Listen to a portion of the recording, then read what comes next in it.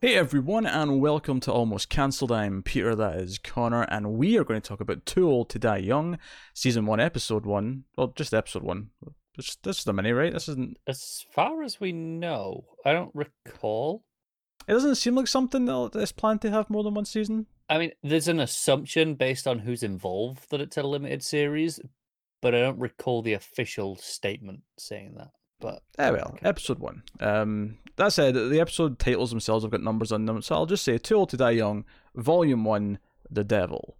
So that's what we're going to talk about. We'll start spoiler free though, because it is a first episode, and we always do that with first episodes. We'll warn you in the middle before we go to spoilers. But this is the Nicholas Winding Refn directed series. He's directing all 10 episodes of this. It is written by Ed Brubaker. Co-written by Refn as well. Co-written. Well, that makes sense because it feels very Refn. So it does, yeah. So it's Refn and Brubaker writing, him directing. And I guess the first thing to mention here is that we're both fans of his movies. Yeah. That's very relevant. First thing I ever saw by him, probably I imagine a lot of people first saw by him was Drive, because it was kind of the more mainstream. I think I saw Bronson before I did Drive. Okay. But I'm probably in the minority on that. I think I feel like most people who, when I bring up Refn, Drive's the one movie they've seen. Like everything else, they've not seen anything else, but they've seen Drive. And I've seen Only God Forgives, which doesn't get a lot of love on the internet, but I like Only God Forgives. Only God Forgives is probably my least favorite of his, yet I still really like it. Neon Demon, I think is great. Bronson's pretty good. Valhalla Rising was pretty great. Hell of a body of work. I've not even seen his I think it was Pusher. Was the he did like 3 Pusher movies back in the day, in his home country. Haven't seen those, so more to discover. But of all the movies I've seen, really liked his stuff. Very hypnotic, very slow pace, very art house, very brooding. Yeah. So the thought of a 10-episode show with that style was pretty appealing. It was pretty tempting. It was like, oh hey, and it reminded me a lot of season 3 of Twin Peaks, in the sense that I was just excited for 18 hours of David Lynch, and much like this, I was excited for 10 hours of Nicholas Winding Refn, although actually looking at the runtime of the episodes, it's probably closer to 15 hours, but 12 and a half. Oh, you counted? I did. Which, I mean, we should point out, like, an average 10-episode show gets between 8 and 9 hours, is what it adds up to. Yes. So this getting 12 and a half is a significant chunk extra on top of that. I think there's 4 episodes out of 10 that are over 90 minutes. Yeah, I think one's just under out of the 4. It's okay. It's like 88 minutes or something like that. But yeah. And even all the ones that aren't are all like over an hour. But the exception, of course, of the final episode, which is like 31 minutes. Yeah, which is really weird. That's an epilogue if ever I saw one. So that's really weird. And the reason why we look at the runtimes is because we haven't scheduled reviews and we're looking at the runtimes. Yeah, and we're scheduling for like typically 50 to an hour long things, and then oh shit, this is 90 plus. Like the episode 2 is like an hour 37. That is exactly as long as the last movie I watched. But my eyes lit up when I saw these runtimes because I got more excited. I was like, "Oh, he's not even holding back. This is just going to be full on slow paced Refn." Because it's funny you mentioned how it felt like Twin Peaks, right? Yeah. I think because you got a director, coming to TV. I mean, in Lynch's case, come back to TV, but under different circumstances these days, and it's a case of is it going to be unfiltered, that director, as it was with Lynch and Twin Peaks, or is it going to be more like what was that show the old boy director did like a year or 2 ago? Oh, with Michael Shannon and the spy one, Little Drummer Girl. That sounds right. Yeah, and it was like, okay, it's good, but I mean, it's not the same, is it? No, all right, P didn't like it, and I love that director. Exactly, but what I mean is, when they come to TV, it doesn't always necessarily translate, not because of their talent or skill, but more just because of what the network or studio wants. Yeah, this is definitely unfiltered Refn. Yeah, 90 seconds into this, I message you going, "Oh, this is full Refn." Full Refn, and we looked at those runtimes together because it went up at midnight, and we'd planned on maybe doing the first episode like late last night and getting it out of the way. Unfortunately, though, we ran a little bit late, so it wasn't going to happen anyway. But that was assuming it was an hour long. We saw the runtime of the first episode and then checked the rest of them and went, oh shit, this is serious. These episodes are huge, some of them. So yeah, so we watched the first episode. This is obviously, I don't think we mentioned it yet, but this is Amazon Prime. This is an Amazon Prime original, this show. Yeah. So all 10 episodes are up. We'll be doing them as quickly as we can, which I think the plan is every other day. Give or take, yes. As Connor's unprofessional and... It's not, it's like, I don't even know why it's going off. There's just making noise. There's nothing there. I don't care why it's going off. It wasn't going off. It shouldn't be going off. It's literally not even giving me notifications. It's just buzzing. I don't care. I don't care why it's going off. I don't care the reason or lack of reason. It just should behave and just not go off when there's no reason to. And if someone gives you a text? Then it's probably worth me seeing it because it might be important at this time. So... Too Old to Die Young stars Miles Teller, who I don't typically like that much, admittedly, but one of the reasons why I don't typically like him all that much is because he's a really whiny, annoying face. And one of the best things about his character in this is that he has almost no dialogue. He just glares. And also, he's a terrible person. So that feeling of wanting to punch Miles Teller in the face kind of works. Yes, he is terrible. Although on the scale of this show, he's actually at the shallow end of terrible. Yeah, but he's not your typical hero. No, he's not. We'll get into it in spoilers, but let's just say some of his choices leave a lot to be desired. But you have all these seedy characters. You've got this seedy underbelly. It's very grimy. Yeah. It's very grimy. The style's there. It's very slick. There's the synth score. It's a very unique synth score as well. Yeah, this isn't Cliff Martinez as well, is it? Like I know he's done a lot of his stuff. I'm not sure. You keep making your point. I'll find. Okay, because it sounds similar. It's stylistically okay. What I expect from a Refn project, but it's a lot harsher than usual. A lot harder on the synth sounds. They're a lot tighter, and maybe it's just using some different equipment. But it feels like it could be someone different to me. It's not. It's him. Is it? Okay. Mm-hmm. Just some different equipment then. That's cool. Now there's some key main themes that come in, and even the opening scene, we start on these very, very long introductory shots. In fact, I know even thematically, the opening shot is of a mural that's on a wall, and it's the desert, but there's a lot of cactus and stuff. And then the camera kind of pans over, and we find our characters who are just kind of standing there waiting for whatever. And we establish that there's someone else in a car and down the road who's kind of looking at them. And then we come back to our characters, and we have a little bit of a conversation. It's very one-sided, though, because Miles Teller's not saying shit. Martin, his character, kind of grunting along. Yeah, he's just standing there. But just that opening shot, the mural, like, very clearly is saying this is the Wild West. It might look like modern day Los Angeles, but this is the Wild West. That's what that shot's saying. It's very, very clear immediately. And one of the things I like about Refn, one of the things that I think is true of this show, is every single shot in this episode feels important. And what I mean by that is that, you watch a lot of movies and TV, you get used to, and this is not a fault of these, movies and TV shows that I'm about to kind of talk about, this technique. It's just the way movies and TV are typically done, is that, yeah, you've got shots that feel like the money shots, they feel like the important shots, but you have a lot of other, shots in between that just kind of connect it and make it flow like you expect an edited show or movie to flow. And that can work in its favor because it makes those money shots stand out more. Very possibly. Arguably, it's more of a technique for, like, the boring shots, if you want to call them that, which, again... The regular, just standard, by the numbers shots. And it varies, from depending on who's making what and who the filmmaker is, who the cinematographer is, all these different things. But when you talk about... What I'm talking about here is just what was referred to in the industry as coverage. You get coverage of all the action so that in the edit you can intercut whatever you want between whatever shots to make it work and flow the best in the edit.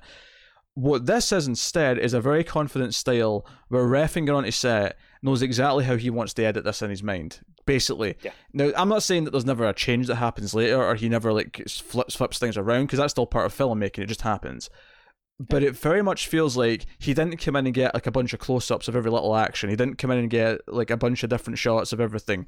It feels like, no, he wanted this scene to be these 4 shots, and every single shot as a result feels very, very intentional, very, very composed in a way, because obviously composition is a big part of filmmaking, right? Each shot is composed, and that's always true. But when I talk about the boring interconnected shots just to sort of make up the scene in most entertainment, and again, this is not a slight on those things, that's just something that you feel like you have to have. They're just composed to a standard rule of this will work.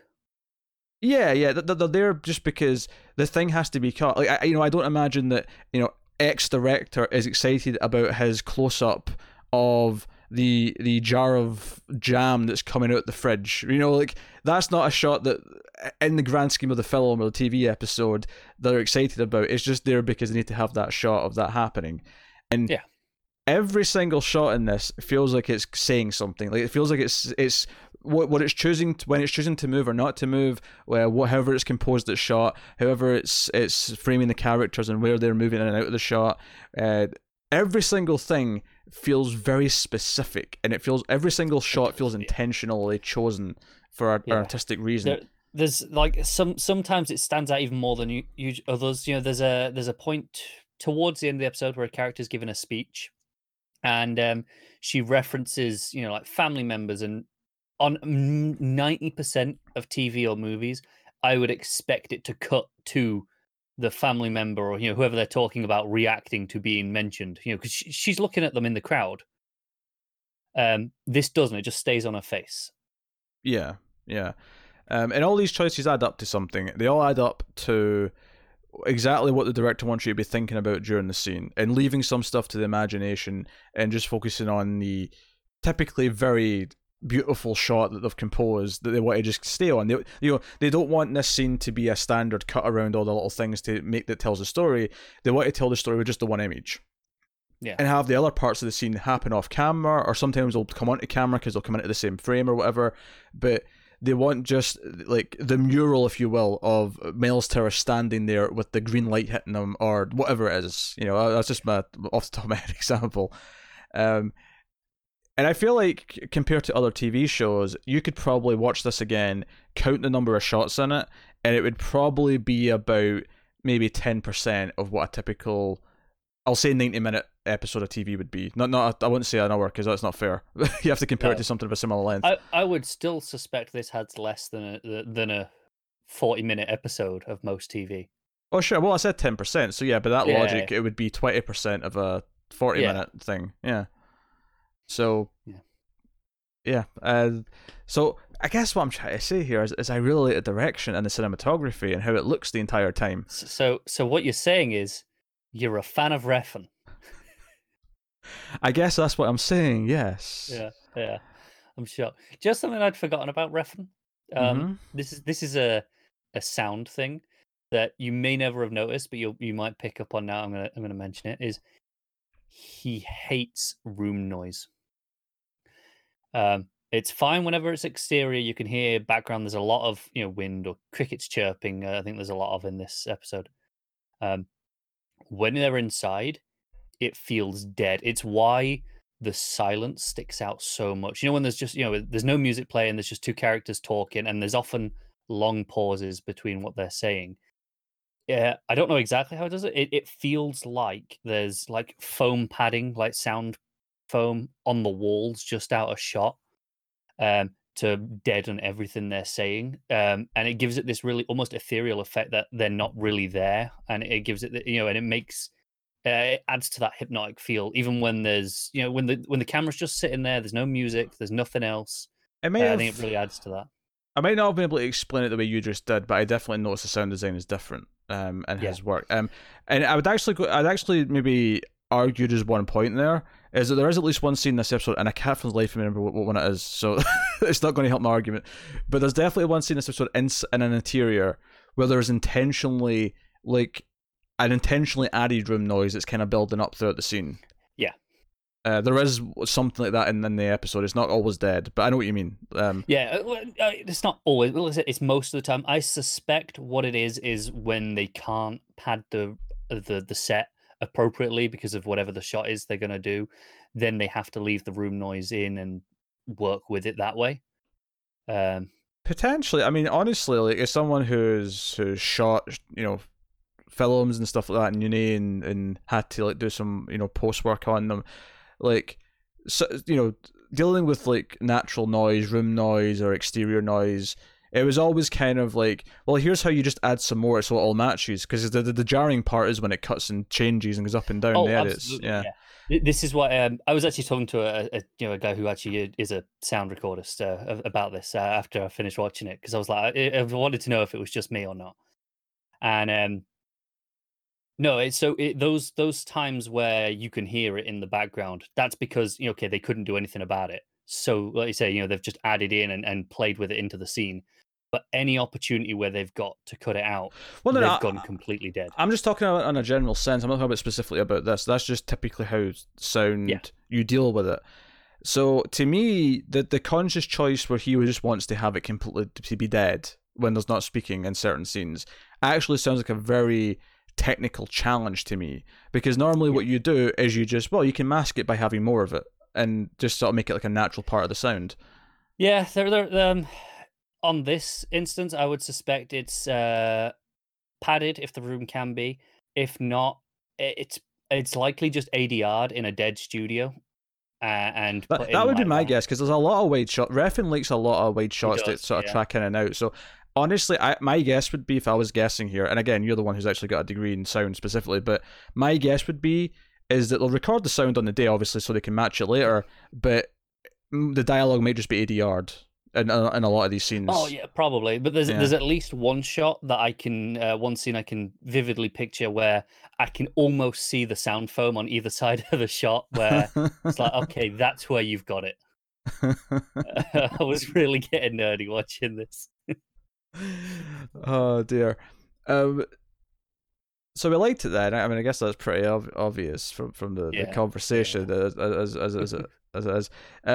It's a very seedy show. None of the characters are particularly likable, but it's a very ethereal sort of dark world that we're in, and you feel like you're in it. It's there's definitely a little bit Only God Forgives in there. There's maybe a smidge of Drive in there. Although I think in Drive, Ryan Gosling's character was definitely a lot more likable and sympathetic, even though he had some extremes in his character. Yeah. This is a little bit more like they're giving like him as Miles Teller's the protagonist, Martin's the protagonist of the show, but he's not necessarily likable, especially because at the start I thought he might be. Like I thought he might be the likable one compared to his partner, who we sort of learn very quickly is a bit of a scumbag.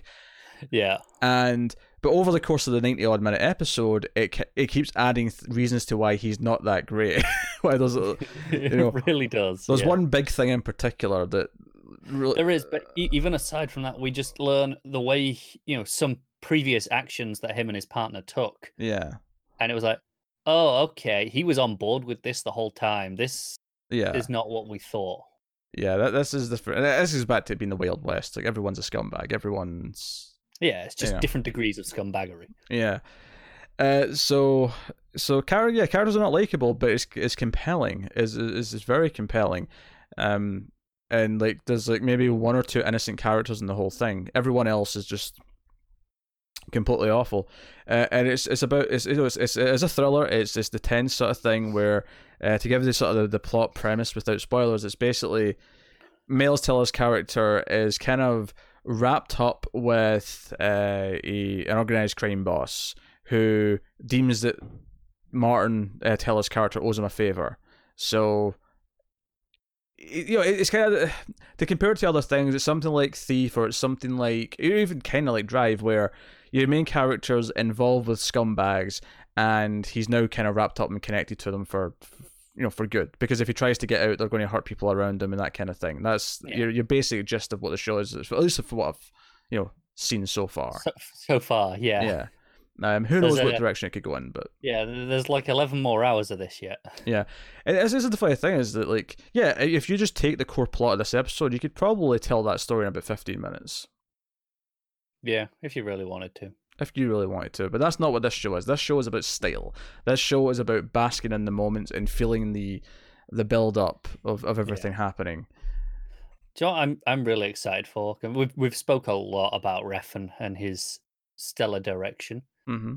I'm excited to see what Brubaker brings to this, because Refn's never done a project as long as this, in that sense, right? His movies are 2 hours, 2.5 for the most part.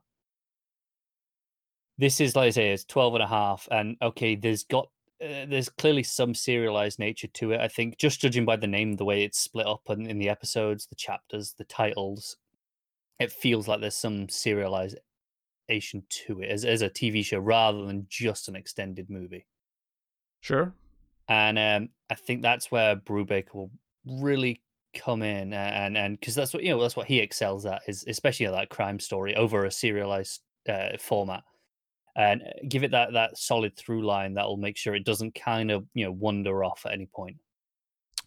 I mean, did you feel that this episode is ending? Obviously, we're not in spoilers yet, so no specifics. But did you feel like the ending closed off an arc that made it feel like the end of an episode, end of a chapter, as opposed to just part one of a 10-part movie? In some ways, I do, yeah. Well, it's relevant to what you just said, so I'm just curious. I do think that. I don't. Maybe you disagree, but I think there is at least one clear point where I can say, no, that lines up as being an episode rather than just the opening. Because I have to admit, up until maybe the actual final scene, like, I don't know if it did feel like an episode. It just felt like the first chunk of a Refn movie, and then the final scene kind of made it feel like, okay, it does kind of feel like it's just set up what the show is. Yeah. But for a lot of it, because of the pace is so slow, and it's just it's just scene by scene, kind of drawing us into this world. It just feels like a really long movie in a lot of ways. Do you know what is funny though, in regards to TV versus movie? There are points where it fades, to cut to the new section, and it almost feels like, oh, that's where your ad break could be on a TV show. Yeah, but it's Amazon, so they don't have to think about that. So you don't they were never thinking about that, but it almost feels like that. Yeah, but movies do that sometimes. Sometimes a movie will fade to black and go to the new section. But it was just the way it did it so periodically. It almost felt like it was emulating that. I don't think that's what it's supposed to be. That it's just a purely stylistic choice of quite possible. Because it seems like something Refn would do, rather than just being because it's so weird. It's like, let's kind of pretend we've got ad breaks and put in some fade to blacks. Would you really put that past him? He's done some weird stuff. I don't know if I'd expect that weird out of him. So. Yeah, I mean, if you're a fan of Refn's movies, this is an easy sell. Just go watch it. If you've never experienced Refn, this is going to be completely new territory for you, and I can't really tell you if you're going to like it or not. I would say if you are a fan of David Lynch, not for the weirder story elements, because that's not what Refn does, but no, just the direction, the visual storytelling is a little David Lynch at times. If anything, I would say that this is probably the most David Lynch he's ever been. And there's a couple of key scenes I'm thinking of. I'll just say Stuffed Tiger. That scene was so Lynch to me.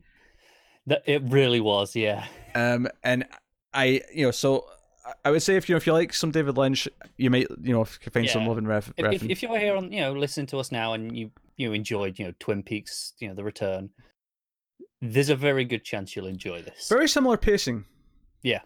Very similar pacing to that, actually. So, even though we were comparing it earlier on, because it felt like, okay, an auteur's coming in and doing like a series, the actual pacing is also very similar. Even though there is definitely differences in direction and differences in a lot of things, there is definitely some overlap, a little bit in pacing and I think there's a lot of overlap in audience. Probably, I would imagine there is.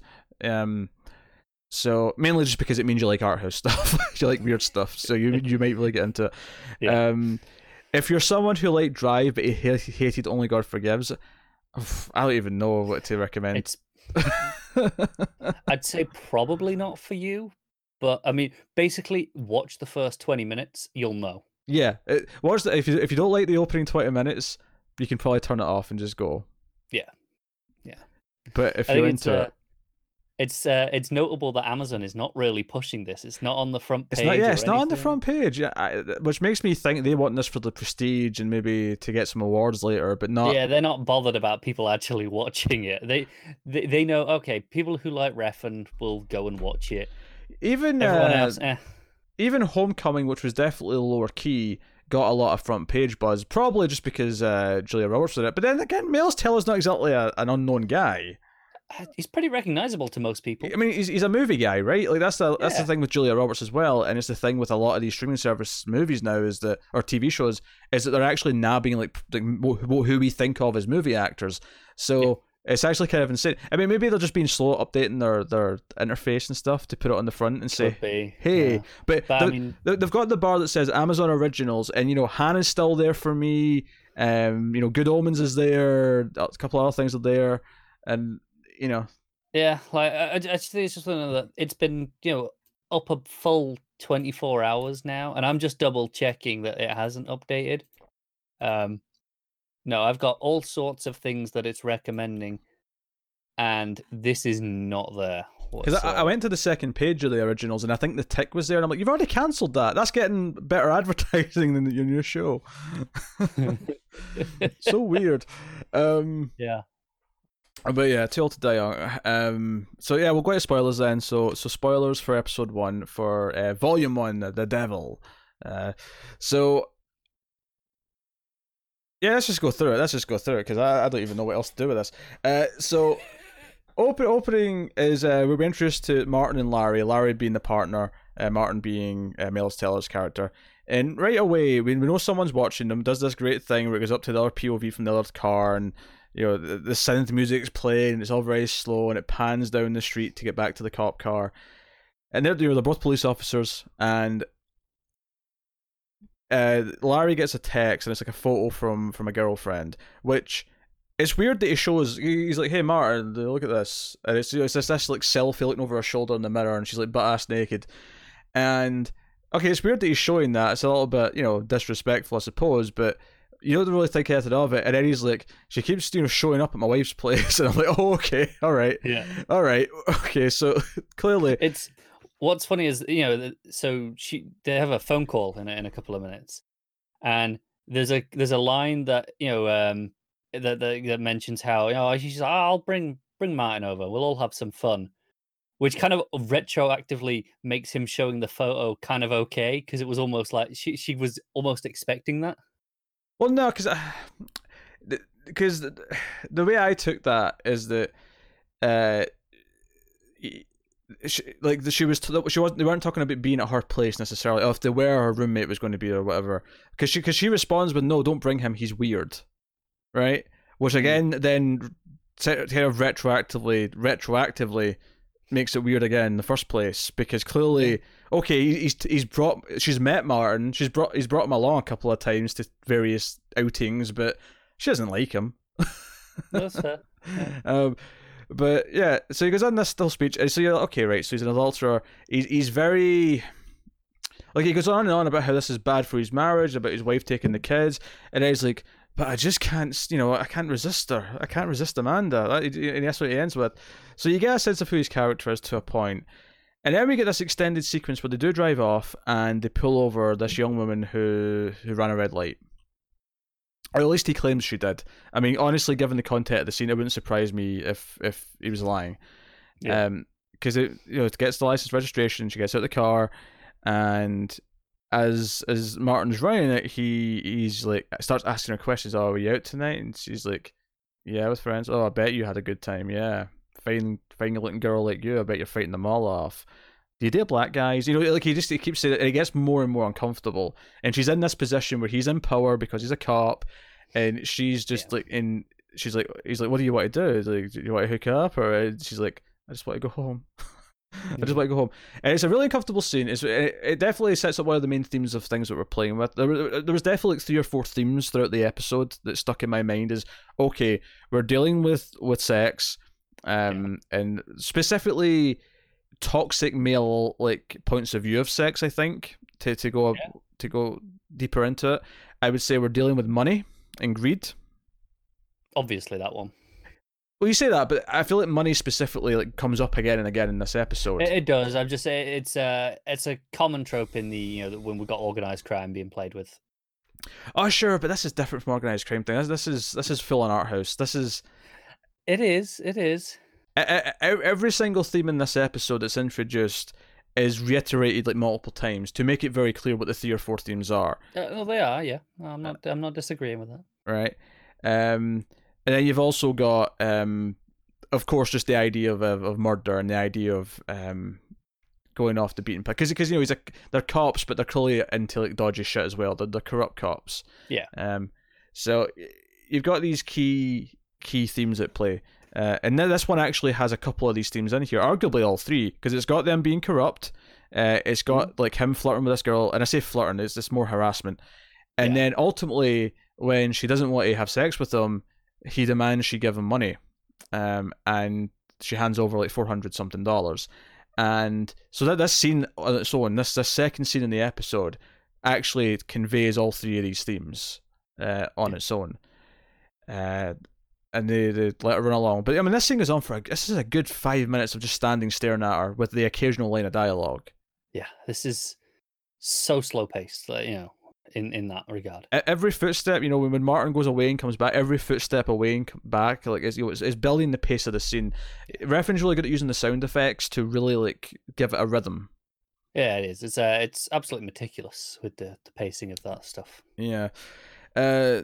And of course, the big sort of thing, because they set up Larry as this main character almost, and then he's killed like in the very next scene. He's taking a selfie for Amanda, and this guy comes up behind him and shoots him in the back, and yells for my mother or something to that effect.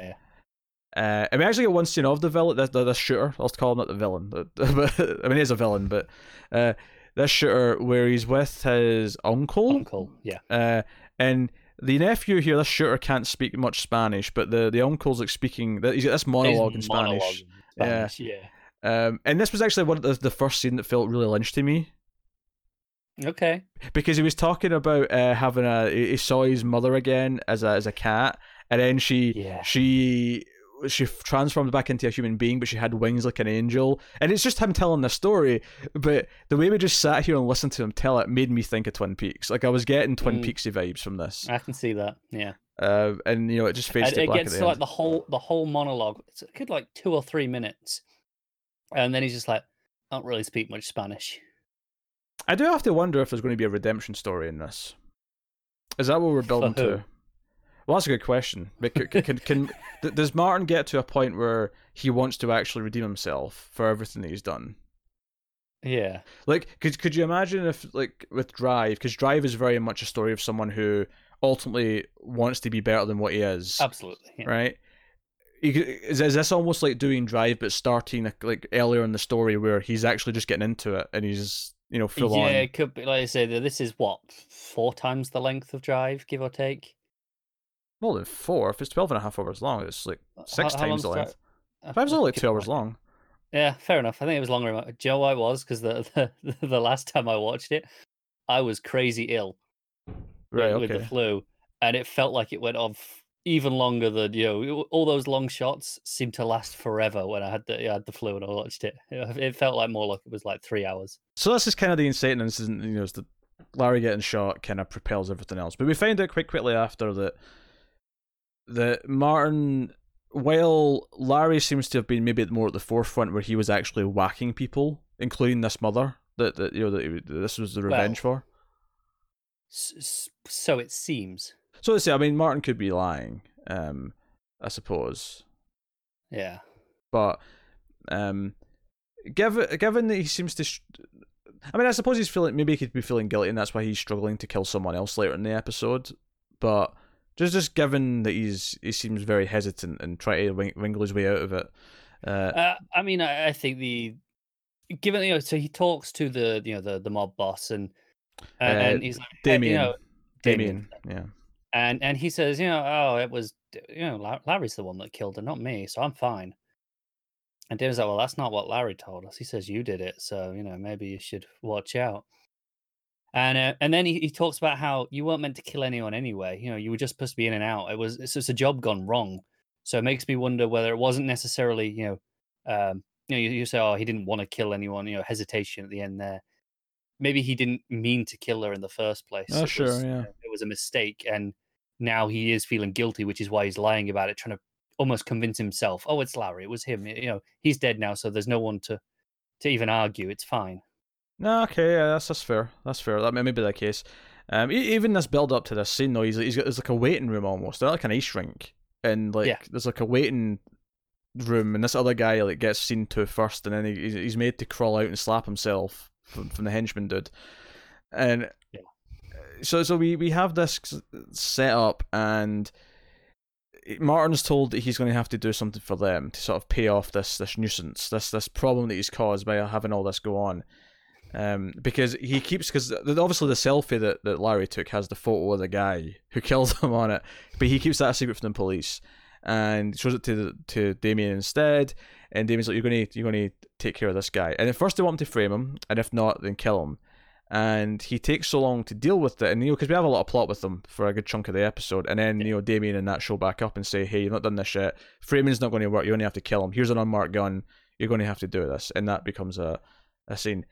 In the meantime, though, we learn another big part of his character, and that is his love life, his girlfriend. Yes. He picks up this young girl, a bit young. I'm talking 17 here, from school, and it's kind of she's there smoking. At first, he's like, "Hey, you shouldn't. You're not allowed to smoke there." Yeah, and it's kind of this passive aggressive thing, and she gets in the back seat of the car, the cop car, without even really being asked. And then he says, "I've only got a couple hours," and then you kind of get where it's going from here. Yeah. And again, this scene, it's very well paced. The synth music's playing, and we get back to his place. And this was one of the directorial touches that I really noticed. It's hard not to notice it. Is that they end up having this conversation about her telling her father about their relationship, and how he's like, but you're 17, I could get into trouble. You can't just tell your father this. You crazy? And he ends goes, up, why'd you do that? And she goes, well, it's because I wanted to. And he ends up having this big scene talking to her about this, and the entire time there's an American flag behind his head, and it's like perfectly framed around his head. Yeah. And it wasn't subtle, was it? It's not subtle. It's very blatant. And it's such a sparsely decorated room as well, so the flag sticks out even when it's not the close-up. Oh yeah, the rest of it's like grey and beige. There's like nothing else colourful in the room at all. It's just the flag. And I think there's obviously a very cynical message here about the US as he's giving this speech about dating an underage girl with the American flag behind him. I don't think it takes a genius to crack the code here about maybe where the country's priorities might lie in the wrong places. So so she's like, no, you're coming over for dinner on Friday, and he's like, right, okay. And I was like, why did Miles tell her? Because this has to be awkward. And it's actually, I don't know if he's actually 30, but the dad calls him 30, like in the scene. And I'm like, yeah, that sounds about right. Yeah, give or take, right? He's my age. I could believe a couple of years either way, but sure, about 30. Imagine going to your 17-year-old's parents' house for dinner. Your 17-year-old boyfriend or girlfriend. Very eccentric. I said year or two either way. He's 32. There you go. So we have this scene of sitting there, and the dad's this very weird character. He's constantly like kind of like choking and like clearing his throat and like sort of sniffling. Yeah, so this is one of the Baldwins as well. Yeah, he's got a bit of a tick going, and yeah, I think this is the Baldwin that was in that terrible Christmas movie, the Christian like finance one. Oh, the one that you keep telling me about. Yeah, Christmas with a capital C. I think that was the Baldwin. I'm gonna click on him and see. Is it Christmas with a capital C Baldwin? The best of the Baldwins. It's like a Christmas trade. Oh no, I won't. And then that's the only Christmas that shows up when I search it on his IMDb. Wrong Baldwin. How many Baldwins? God damn it! There's like 4 of them, isn't there? There's the 4 brothers. Too many Baldwins. Yeah, there really is. Too many Baldwins. But he's this over the top character, and he's constantly dropping these very passive aggressive comments about him being too old, and she and this is Janie, the girlfriend's name is. She's constantly like said, you always taught me to make my own choices, Dad, even if you don't like them, and be honest about them. It's like yes. And he's kind of like, and I guess this is again where the theme of money comes into it, is that the dad's constantly trying to rub his wealth in his face. He's like, oh, you're just a cop. You don't have any other aspirations. Look at my painting. This is worth thousands and thousands. Even just Martin makes a comment like, hey, it's a nice place you got here. And he kind of tries at first. He's like, oh yeah, I just kind of got lucky. And he's like, and he turns it around and he's like, so have you got any real estate? And it's like, right, immediately just trying to judge him on it. Yeah. I love the idea of someone asking me if I have real estate as if to put me down. I'm like, of course I don't have real estate. What do I look like? In this economy? I don't know if you've noticed this, but you're the baby boomer and I'm the millennial. You had ruined everything for us, so piss off, you prick. Oh, anyway. So yeah, and he ends up having this scene alone with the dad, and what I think is her bedroom with all stuffed animals. It seems to be, yeah. And there's this weird moment where the dad just picks up this stuffed tiger, puts it in front of his face, and starts going. He makes tiger noises, and what I love is he does this behind Martin's back, and Martin just kind of slowly turns around when he hears this, just very slowly, very steady movement, just to see what's going on behind him. I love that this progresses throughout the whole, like the remainder of the scene, and Martin sat down opposite him at one point now in a chair, and he's got the tiger on his lap that he's just kind of stroking. Well, no, because the dad hands him the tiger he had originally. And he picks up the white one. Yeah, but every so often he kind of just leaves that tiger on his lap. Every so often he just strokes it. And then he's like, he's trying to get him to do it as well. He's like, oh, give me, come on. There's this grill at each other. Come on, let's do some growling. Yeah. And again, I think thematically this scene again ties into obviously the wealth and the dick measuring, but the idea that again this is this like combat. There's this desperate need to show that you're more worthy, and that'll tie into the gang stuff because ultimately it's all about being the biggest and the richest and the most powerful, and the idea of power, the thirst of power, tie into the Wild West. And naturally all of the female characters don't really have great roles in this system because it's this flawed, awful system where they're not treated as equals. Yeah, all of this is the ending of this scene though cracked me up because he's like, have a bat by midnight. And he's just like, yep, I'll do. And, long, awkward pause. He's like, I'm just kidding. Just make sure you take it to school in the morning. Can you imagine any father saying, yeah, you keep my daughter out all night, just make sure she gets to school in the morning? Can you imagine? And then he semi-dances out of the room. Yeah, we literally end the shot. He's in shuffle and a click, and then he turns around. Yeah. No, we literally end the shot with and we end the scene with a shot of him in the door frame, and he's in silhouette at this point because he's walked into the light, and he's got his arms up, kind of like that, and it's just a sort of like silhouette dance pose. He's turned back to face it, hasn't he, to do that? Yeah. It's just, I was in stitches at this point. Funny enough, it actually. I hate to keep comparing it to Lynch, but there's one sort of element of this that kind of makes me think of Mulholland Drive a little bit. The idea that this idea of like coming to LA for fame. Now, obviously, that this show is not about the Hollywood dream. It's not about that. We're not talking about anything like that. But it's making me think of that a little bit in the sense that this idea of coming to LA and LA being this pursuit of wealth and power. And it's almost like if Mulholland Drive was the female side of the equation where actresses come to LA, and it's not just women, obviously, men do it as well, but the idea is the Hollywood dream is that movie. The allure of it, yeah. This is the seedier, like, Wild West side of it, where the men are trying to, like, feel powerful because they don't inherently feel powerful by default, so they're determined to prove their power and steal it and so on and so on. I can see the comparison. So I feel like we're going to compare this to Lynch a lot. Probably more than we should, but like I think there's nothing. I think it's because Lynch specifically made the Twin Peaks season 3, which is definitely the most unique TV show I've ever goddamn seen, and nothing else I can even think of with this I can compare it to. Like, no, I mean, like we've had some unique TV over the last couple. You said Twin Peaks. Homecoming was pretty damn unique. It was. That was trying to be a Brian De Palma movie from the 80s, and it succeeded very well, actually. It was excellent.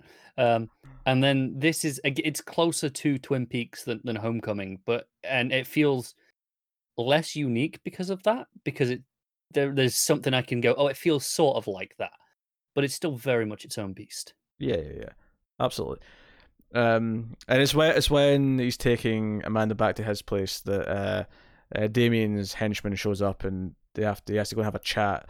Gets roughed up a little bit, and he's given the gun, and he's told he has to go do this. So we get this extended, very beautifully paced scene of him, and it's very hypnotic. And a lot of this show is hypnotic, but he's sneaking in, he's got his gun out, and he's like sort of creeping down. It's like a should mention he abandons Janie out on the street.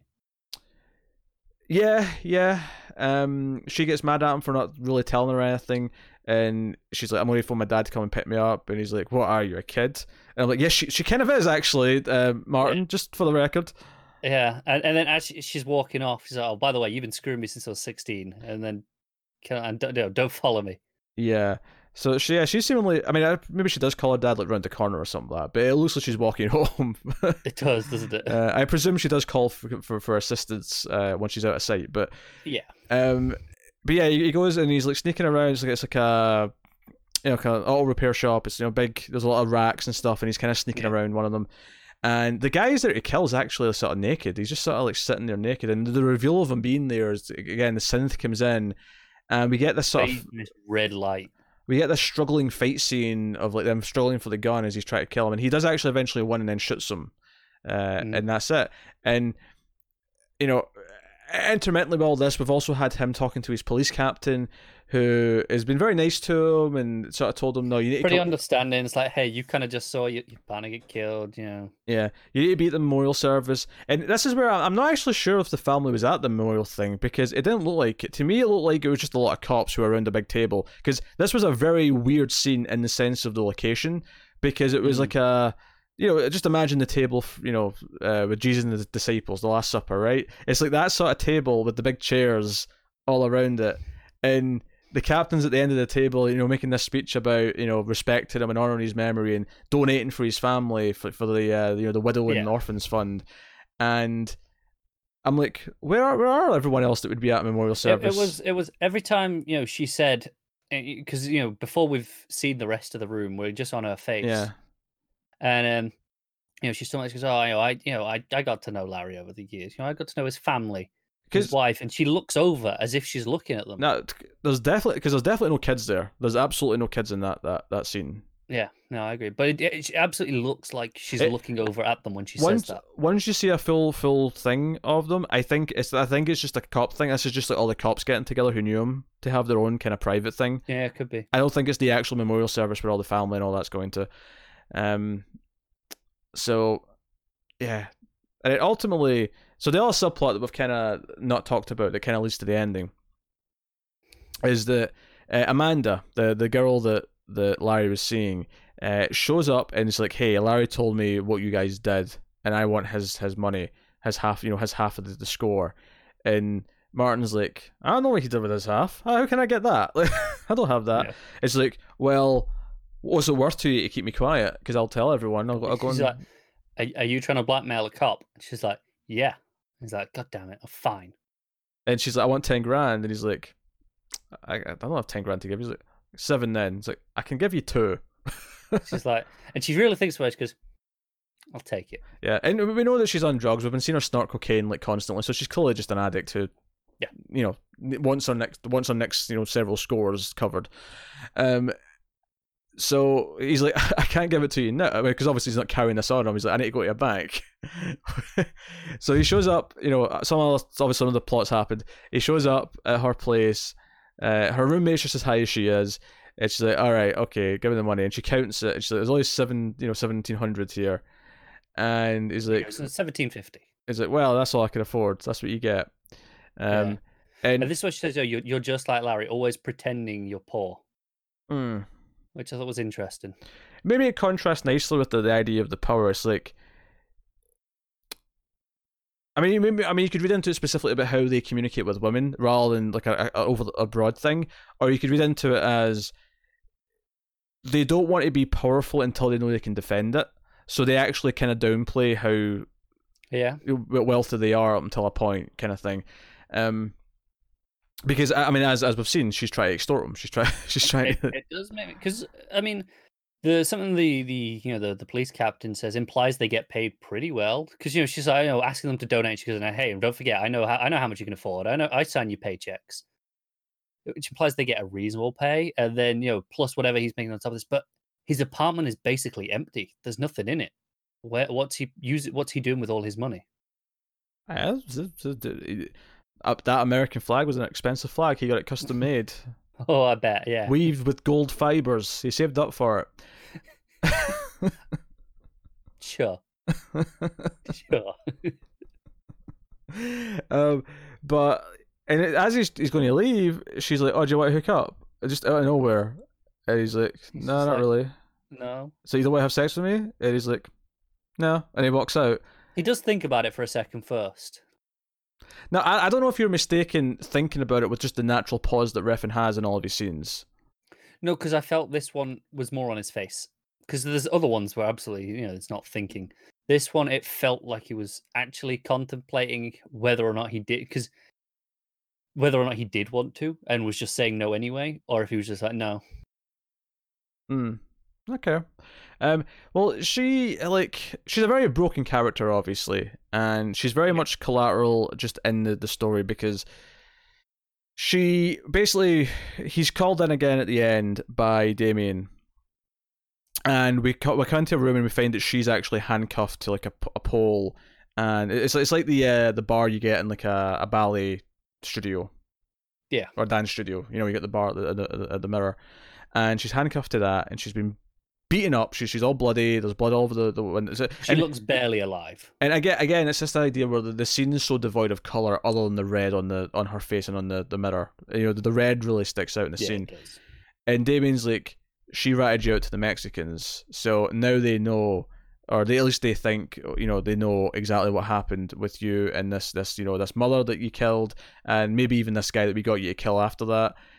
So as a result, they're going to be looking for you, and we're going to look into it. But now that you work for me, implying that this wasn't a one-time thing. Now he's entwined with them, and the thing is here though is that he's like, well, now that you know what she's done, what do you want to do about it? And they hand him a gun.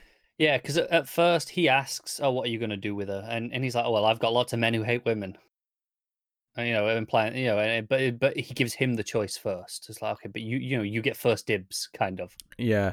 And he should, sir. I mean, we don't see it, but because he's surrounded by all these men, I'm going to have a hard time believing that he didn't shoot her in that scene. It's like, given the witnesses, he would have went through with it. And we end the episode with him coming outside. Music's kind of ramping up, and he actually texts Janice just saying, "I miss you," and she sends a photo back, and it's almost like, it feels very reminiscent of the opening, doesn't it, with Larry and his girlfriend with the pictures. Yeah, well, that was kind of my thought in this scene. It was basically that he's kind of become what Larry was when he died. Like he's at that point now. Like if you want, I do believe he wasn't quite there yet. Like he wasn't in the same place as Larry at the start of the episode. But I think by the end of the episode, he's literally taken his job, because it feels like Larry was more directly employed with Damien. Oh, absolutely, yeah. And now Larry's Martin's taken his place, and I think this at the end, though, he's not upset about it. I think he's kind of renewed. It feels like he's feels comfortable. He's killed his second person. Maybe he's even got a taste for it now, and it's made him basically horny. Like it's made him like, no, hey, I want to see, Janie again, because and I feel like it's this idea of that his libido, his ego has been filled, and he feels like he's getting power. He feels like nothing can stop him now. A false sense. I'm sure, yeah. Yeah, I would say. I mean, obviously it's a very dark series. It's definitely a series where, Janie, even in this episode, they threaten to kill her if he doesn't kill the guy that they want him to, like halfway through.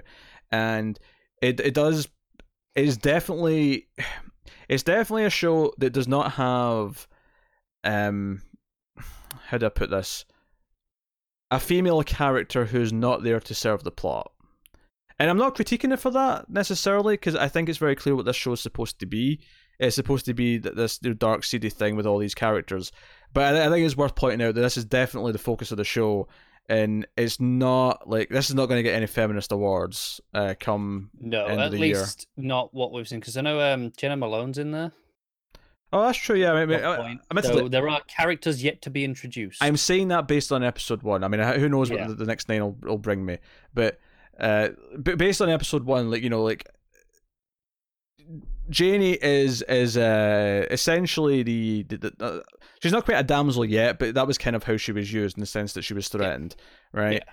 And it's sort of a crutch that the main character's leaning on, and then Amanda's just a complete mess. She's a complete wreck. Who's oh, absolutely, who basically fulfills her life by manipulating a man to give her what she needs, and that is kind of her character.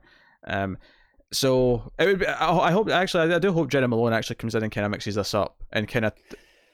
I think it's possible with someone like her cast. Yeah. Which would be refreshing.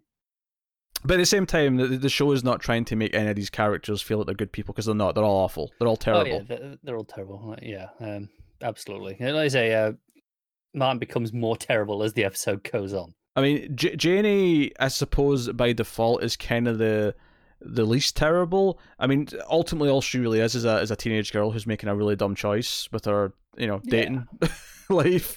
Her father's pretty terrible. Her father is pretty terrible. Yeah, he's a weird character. And again, it's this idea that he doesn't. I mean, does he really care about his daughter, or is it just more of like a status thing? Because ultimately he's like, just make sure she's in school tomorrow. Like that's kind of where he ends up. Yeah, kind of is. I think the male characters, their treatment of women is going to be a big theme in this show, and how. I'm sure it is, yeah. Which is why we might get a stronger character, maybe Jenna Malone, to come in and kind of shine a light on that. I hope we do. I hope someone challenges them and shakes things up, because even the mother that was killed, like the inciting like pre-show incident that sort of is unraveling all this. Again, it was about a woman who was killed.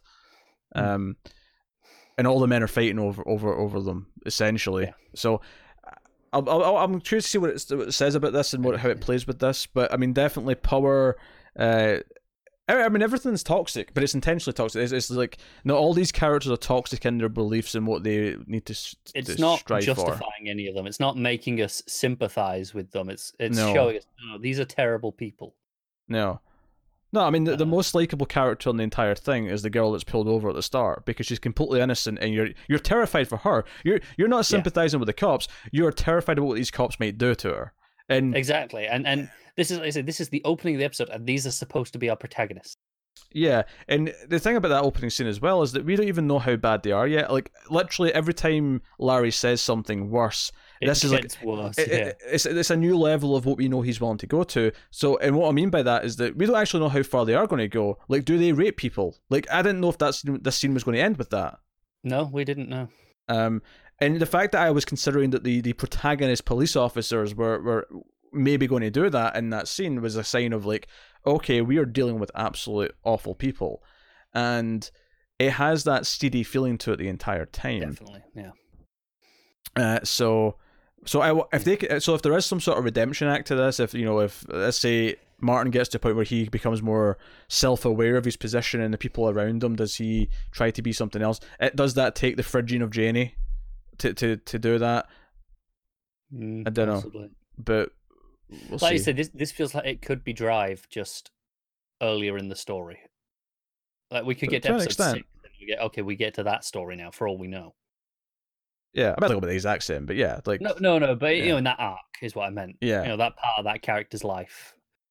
We're just too early right now, potentially. Yeah, I mean, it's a comparison that I'm happy to make, but like, if I was going to go deeper into it, I would say that they're not really that similar in the sense that Ryan Gosling's character in Drive, who I'm saying that way because I think he's just titled the driver in the credits, if I remember. Yeah. He, like, I always got the impression with him that he for the most part did what he did because he was good at it, and that he liked to drive. Like it was kind of his life's calling as opposed to actually being drawn to the seedier things and the power. Absolutely, yeah. Whereas here it's like, no, I think Martin's getting a taste for feeling more powerful. Yeah. It's why you asked, does it feel like an episode? I think when you get to that moment where he chooses to shoot her at the end, Yeah, That's what it does. He's not forced to do it. He chooses to do it. Yeah, when he makes that choice, and that's kind of the ending of the episode, it's like, okay, no, that does feel like an episode to me. That feels like a natural closing point of an arc. Credit to it as well, because I think both Larry, it felt like he was being set up as a main character. He was dead within 20 minutes. And then Amanda, I felt like was been set up to be a character who was reoccurring, was dead by the end of the episode. Like, it's done a pretty good job so far of making characters who may or may not be important feel real enough. Yeah. That when they're killed, it's a surprise because it's unconventional for TV. Yeah, so that's neat. That's very neat. So, yeah, there you go. That's episode 1. Yeah. Surprise, surprise. We really liked it. We've been looking forward to this for a while, though, haven't we? We have. Oozing stale. That is my final thought on it. Admittedly, though, maybe not enough graphite, but I mean that's... No, but there is plenty of neon. Plenty of neon. Not enough graphite, but plenty of neon. All right, so that was episode 1. We'll be back with episode 2. Should be day after tomorrow, so look forward to that. Let us know what you thought in the comments below. Like and subscribe, all that stuff. Get us on the Twitters at mailed_fuzz for channel updates. If you want to support the channel, you can head over to patreon.com/mailfuzztv, where you can support us for as little as $1 per month, and you get bonuses, extras, you get some stuff early. And then one of the things you can do as well at one of the higher tiers, you can actually sponsor one of the TV shows that we do, one of the TV review series that we do. And you can do all stuff like that. But go have a look. And as far as just promoting some other things that we review right now, just in case you're interested and want to go check them out, we just started doing season 3 of The Handmaid's Tale. That'll be on the same audio feed as this. You can check that, as well Big Little Lies, which I'm doing with Tara, so you can go check out those. And then if you switch over to the Netflix audio review feed, which again, if you get all the links to all these feeds, if you're having trouble finding them on the Patreon page, patreon.com/mailfuzztv, there's a nice handy list of all of them at the top. But over on the Netflix feed, starting next week will be Dark season 2, and then a couple of weeks after that will be Stranger Things season 3. So lots of content. A lot of TV reviews coming.